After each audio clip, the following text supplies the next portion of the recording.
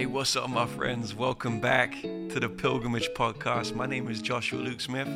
If this is your first time, welcome. This is a podcast for the curious, creative, and contemplative souls.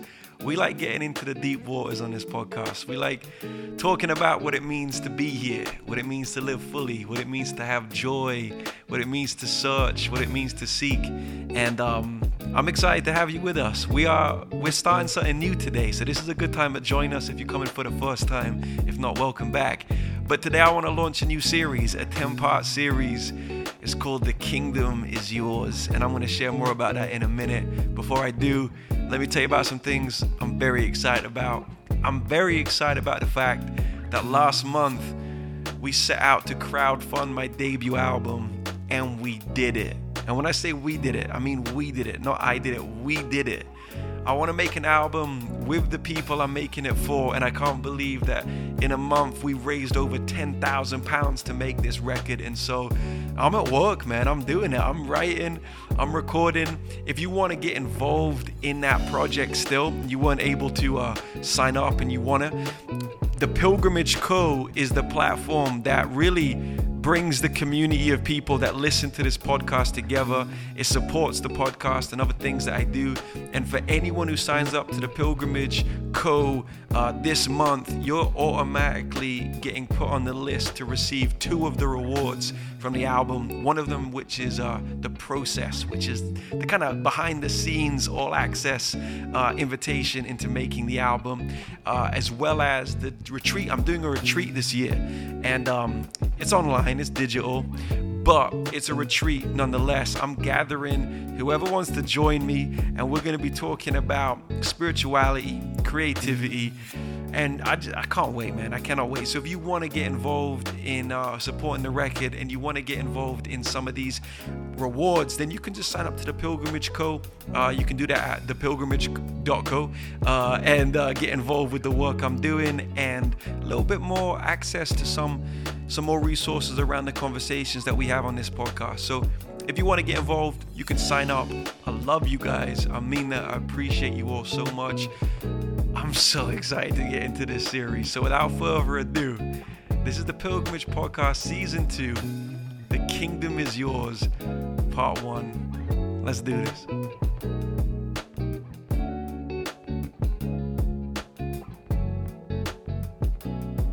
Yes. So this time last year, it was around October, I launched a series called The Joy of Discipline. It was 10 parts, and we ran it to the end of the year.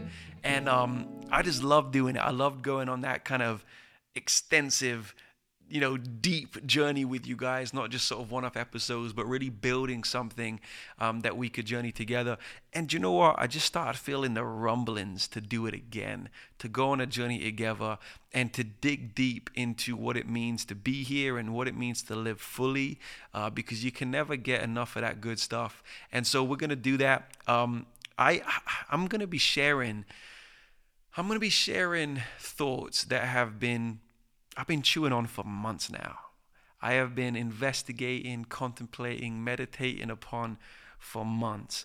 And this series that we're launching into, and I mean this, I'm not just saying this series has changed my life. Mine and my wife Kara's life. We've been uprooted by the content, the conversation I'm going to share with you, and replanted. We have had mindsets changed. We have had our practical outworkings of life reshuffled from how we spend our time to what we eat. I mean, this series for me has been life changing. And so let's dive in. This is called The Kingdom is Yours, and this comes from a series of teaching that Jesus did 2,000 years ago on a mountainside. It's called the Sermon on the Mount, and it's called the Beatitudes. This teaching within a bigger teaching that Jesus did. And if you're new to the podcast here, welcome. Don't be put off by the fact that I just said Jesus. You're not in Sunday school. Don't worry. We have conversations on this podcast really about what it means to be human. And you have heard me say this many times over the years, but when I look at the life of Jesus, I see the purest image of what it means to be human. Often we talk about Jesus and it's synonymous with Christ, Jesus Christ and the divinity of Jesus and the religion that's wrapped around Jesus, Christianity.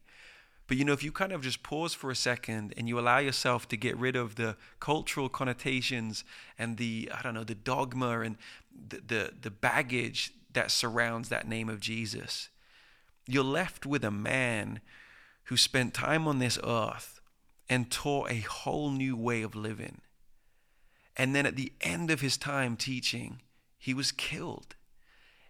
But it didn't end there. The story goes on to say that 3 days later, he rose from the dead. And as he rose in his resurrection, there was this affirmation, this validation of everything that he had taught. So his resurrection revealed that everything he said before his death would stand the test of time, and was worth receiving, believing, and living out. And so I read the Bible daily because I am on this quest. I have this insatiable appetite. I'm on this quest to know what it means to be human. I don't think that we are just human. I think we're becoming human. That's why when someone says, "Oh, I'm only human," or they're only human, I think it's a distortion of the way we see ourselves. We are human, which means we are made in the image of divine goodness and purity and expectation. We're made with an capped potential. And so when we say we're only human, we're degrading the very definition of what it means to be human. So when I read the life of Jesus throughout the Gospels, I am learning, so to be human is to be compassionate, is to be graceful, is to be disruptive when it's time to disrupt a system that is inherently oppressive or destructive. So when I get into this series, please, if you're here and you're like, man, I can't buy into something that's got Jesus and the Bible in there, just go with me. Let's see where we get to with this, because this series is really about going back to what was originally true about us, what was originally true about being human, and rediscovering some of that gold. So I want to break down initially just the starting point. Where does this come from, and where does this series take us? So I'm going to be reading from a short piece of scripture over the next 10 weeks from the book of Matthew chapter 5. If you go there in the scriptures, you'll see it says the Sermon on the Mount, and it is literally just that. It's a sermon. It's a spiritual conversation.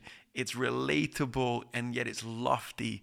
And Jesus, it says just before we get into the Beatitudes, it says, Jesus, seeing the crowds, went up onto the mountain, and he sat down. His disciples came to him, and then it says he opened his mouth.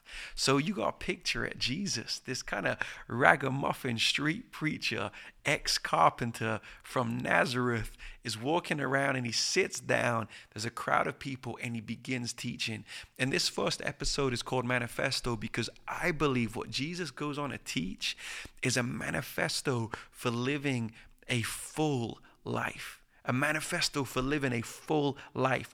And it's basically individual phrases that just like you can read so quickly and move by, or you can pause on each one and feel the weight and the gravity that each phrase has and the manner in which it can lead you into a whole new way of seeing the world and ultimately leading you into living a full life. Jesus said in the Gospel of John, he said, I've come to give you life in abundance. And that word abundance is a Greek word. The word is perissos, and it means that which exceeds that which exceeds what you anticipate, that which goes beyond your expectations. So when we talk about Jesus and we talk about what Jesus taught, it's under that umbrella. I've come to give you a life that goes beyond what you've expected and anticipated. Is there anybody listening to this that's like, yes, I would like that. I'm kind of sick of living with my own expectations because so often my expectations are formed by my disappointments. I'm so sick of living just by what I anticipate because what I anticipate is often defined by my past. I want to live in a way where I'm expectant. I want to live in a way where I'm anticipating something of such goodness and such beauty that I can't wait to wake up in the morning. I can't wait to get out of bed and think I get to live this day. Does anybody feel that? And if you do, you've come to the right place, because the Beatitudes is the guide. The Beatitudes is the manifesto. 5 verses into the book of Matthew, and we're landed with such a powerful, poignant, potent, provocative statement of how we can live our lives. It's 2020. It's been a crazy year. It's been a difficult year. Now more than ever, we need to reevaluate how we live. Now more than ever, we can see the systems and the structures around us that just don't work. The places that we put our faith in that have just crumbled as they've been revealed to have been built on sand this year, you know? And so I'm so excited that we might go back to these ancient truths and bring with us a manifesto and a way of living now, here and now. I'm going to read them. I'm going to read the Beatitudes, and then I'm going to circle back and just give some bigger sort of overall thinking around it. And the next week we're going to jump in verse by verse. So this is Matthew 5, and verse 1 says, "Seeing the crowds, he went up to the mountain, and he sat down, and his disciples came to him. And he opened his mouth and he taught them, saying," ready? He taught them. They're all sitting around. And this is what he says: "Blessed are the poor in spirit, for theirs is the kingdom of heaven. And blessed are those who mourn, for they shall be comforted. And blessed are the meek, for they shall inherit the earth. And blessed are those who hunger and thirst for righteousness, for they shall be satisfied. And blessed are the merciful, for they shall receive mercy. And blessed are the pure in heart, for they shall see God. And blessed are the peacemakers, for they shall be called the sons of God. And blessed are those who are persecuted for righteousness' sake, for theirs is the kingdom of heaven. And blessed are you when others persecute you and utter evil against you falsely on my account. Rejoice, be glad, for your reward is great in heaven. For so they persecuted the prophets who were before you." Oh man, I can't wait to get into each one of these phrases line by line. It's the best. It's poetry, it's preaching, it's life-changing. Before we do that, I want to talk about this phrase, "the kingdom is yours." What do we mean by that? Where are we going? Well, the kingdom is something that Jesus spoke of throughout the years that he was preaching and teaching. And the book of Matthew, which is the book that I've just read from, more so than any of the other gospel accounts, really expands on what this kingdom is. The word is used in the gospel of Matthew more than any other. And we get a bit more of an insight of what it is that Jesus is talking about when he talks about the kingdom. Throughout his ministry, throughout his work, Jesus spent much of his time healing people. And he spent much of his time meeting and eating with people that society had, in every respect, given up on. And, Jesus saw the gold in dark places. Jesus saw where there was an opportunity for restoration and redemption. And that's part of why I'm so captivated by Jesus. That's partly why I'm so enamored by his teaching, is because he not only reveals, how to live fully, but how to actually bring others into that fullness. And in the chapter 4, just before this book, chapter 5 kicks off, we learn that Jesus leaves the place where he was residing in Nazareth, and he goes to a place where it wasn't predominantly Jewish. So actually in the gospel in Matthew chapter 4, it says, where he went was spoken by the prophet Isaiah, fulfilling that prophecy. He went to the land of Zebulun, the land of Naphtali, the way of the sea, beyond the Jordan, Galilee of the Gentiles. The people dwelling in darkness have seen a great light. And for those dwelling in the region and shadow of death, on them a light has dawned. And it's in that context that Jesus starts speaking these Beatitudes. It's in the context where I'm going beyond the borders of my comfort. I'm going beyond the borders of my religion and my tribe. I'm going beyond, where people expect me to go to bring this message, because there is no place, there is no corner of this earth that I will fail to redeem. That's Jesus, And verse 17, just before he launches into the Beatitudes, it says he goes into these places and he says this phrase, repent, for the kingdom of heaven is at hand. The kingdom of heaven is at hand. It's right here and it's right now.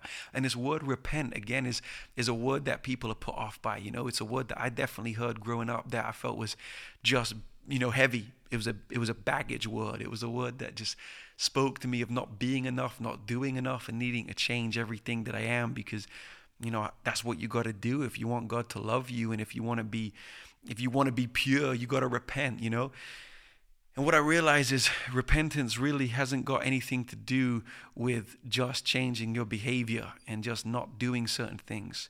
Repent comes from this Greek word. It's this word metanoia, and it means literally to turn around. So whenever you hear the word or read the word repent, really you can just change it with this phrase, turn around, He says, turn around, for the kingdom is here. The kingdom is at hand. Turn around. And I think all of us in one way or another can relate to something in our lives that we feel agreement with. Yeah, I think turning away from that might be right. Be it as something as kind of as small as acts of selfishness that we're aware of in our life, just selfish behavior that we're beginning to see isn't good and doesn't prosper us or those around us. Or beyond that, it could be, ways that we see the world in a much vaster kind of manner. Repent, turn around, because the kingdom is here. Jesus taught us to pray, and when he taught us to pray, it was with the phrase, may your kingdom come, Father. He was speaking to his Father. May your kingdom come. And we've grown up with that phrase, let your kingdom come. But really, what echoes after we say that phrase is, let my kingdom go. When Jesus says, repent, for my kingdom is here, what he's saying is, the way that you live, defined by your own kingdom, has to go so that my kingdom can come. And it is difficult to define the kingdom, just to say, well, this is the kingdom of God. One of the phrases I love that I've heard is, the kingdom of God is the eternal state of things. The kingdom of God is how we were always created to live. The kingdom of God is everything that God had in mind for humanity, and Jesus is here to restore it. So when we talk about the kingdom, in many respects, we're talking about going home. We're talking about going back. We're talking about receiving our original goodness. We're talking about receiving what has always been truest about us. The Garden of Eden is this beautiful picture of God creating the earth and creating humanity. And in this place of creation, it says man and woman dwelt together with God, in this perfect harmony. And it says that they were naked and they were unashamed. And so when I think about the beginning, when I think about how we were always created to live, it is without shame, and it's with perfect unity between each other and with God, the divine spirit that permeates everything, right? And I want to live there again. I want to go back there. And I honestly believe that if we were to receive what it is to live in that place free of shame and in pursuit of absolute unity with one another, we just wouldn't have the problems that we face on a daily basis. So much of man's issues come from our desire to hide, our desire to run away, our desire to be only known for our successes, only known for the manner in which we feel most confident and strong and dominating, and as a result, oppressive of others, And so the Beatitudes is really a returning to that state of simplicity and purity, because it's a evoking of the kingdom. I love this idea that the kingdom is a really big picture. To live in the kingdom is to have a really big picture of the way things work and the way things exist. So often in our own micro kingdoms that we build for ourselves, we live in a very small picture. We live in a picture that has been created by our culture and our tribes and our religions and our educations and our race, and we build these small pictures, and then if something doesn't fit in that picture, we reject it, or or at least we're confused by it or afraid of it, and so we push it away. And so when Jesus talks about his kingdom, he's saying, I'm bringing a whole new way of seeing things, a much bigger picture, where you realize there is no in and out. There is no us and them. There is no separation. There is only union. And I've come to fully restore that. I've come to fully bring that into the psyche of the human, And so that's why it says Jesus declared the good news, the gospel. This is the gospel. That word is used throughout the New Testament. And the gospel just literally means good news. Because isn't it good news to believe that you could live free of shame and you could live inclusive of everyone who might appear so different to you on the outside, that you could live in such a way that it feels like heaven is on earth. And so the kingdom that Jesus talks about is for here and now. He's not talking about a faraway place. When he says the kingdom is at hand, that the whole image of that is the kingdom is right beside you. So it's so important that when we talk about the kingdom and we pray, let your kingdom come, with it we're acknowledging something has to go. That for something to exist here and now within us, there needs to be room. And the Beatitudes, in many respects, is about making room. When Jesus said, blessed is, it's a really interesting pathway to recognize what the good life actually is. And so often, it's not the way in which we fashioned our world to exist. It's not the way that we think happiness is defined or success is defined. And so when Jesus says, blessed are these people, he's not saying simply these people are happy. He's saying these people have found what it means to live in my kingdom and not just their own. It's not just that they're happy, it's that they're holy. They found the most wholesome way to live. They found the way that benefits not just them, but benefits others. They found a way to live now within the eternal state of things. Jesus gets asked throughout the Gospels, how do you inherit eternal life? And his answers aren't about living forever. They are about that, but they're not just about that. They're also about how we live now like we're living forever. It's not just how do you live forever, so what's the formula so that when I die, I don't actually die? It's no.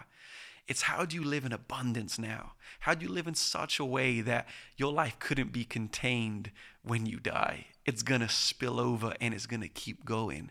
Jesus' message, Jesus' teaching, Jesus' healing is all about being ready to live in the kingdom forever that is already here. It's as if he's saying, if you want to live in this kingdom forever, start living in it now, because then you'll be really ready to live in it forever, As if we can begin living in the eternal state of things right now, in that big picture of what it means to be human. And so looking at Eden is looking at the original plan, the original image, the kingdom in its purest form, right? Just beautiful unity.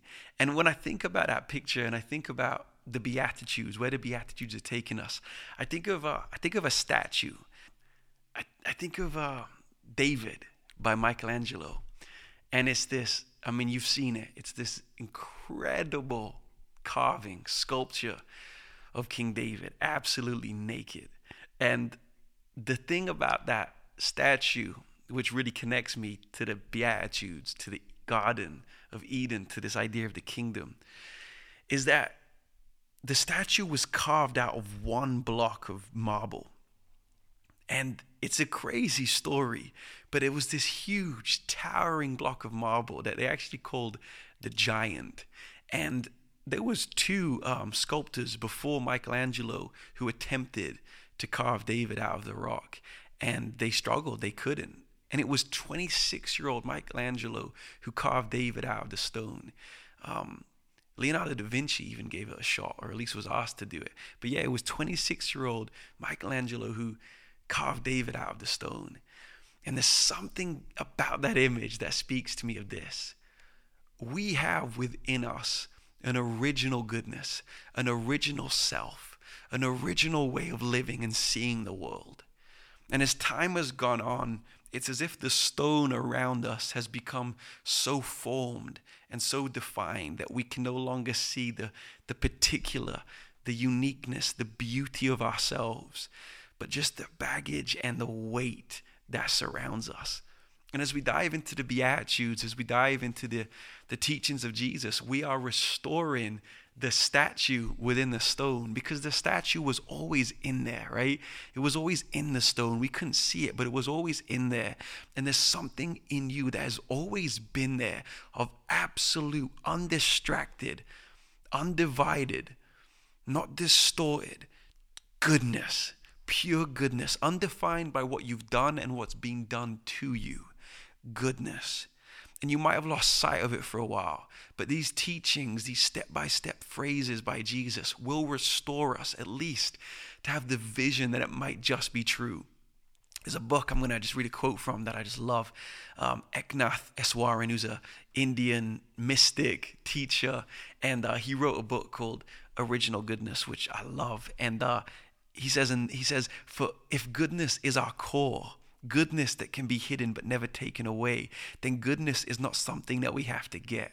We don't have to figure out how to make ourselves good. All we have to do is remove what covers the goodness that is already there. Oh man, there's a statue in the stone, and that's what we're going after, right? Because if that's true, then we should investigate, because it has the opportunity to not just change us, but genuinely change the world, you know? And what we're going after here is, we're going after, what does it mean to live this life, to live this spiritual life?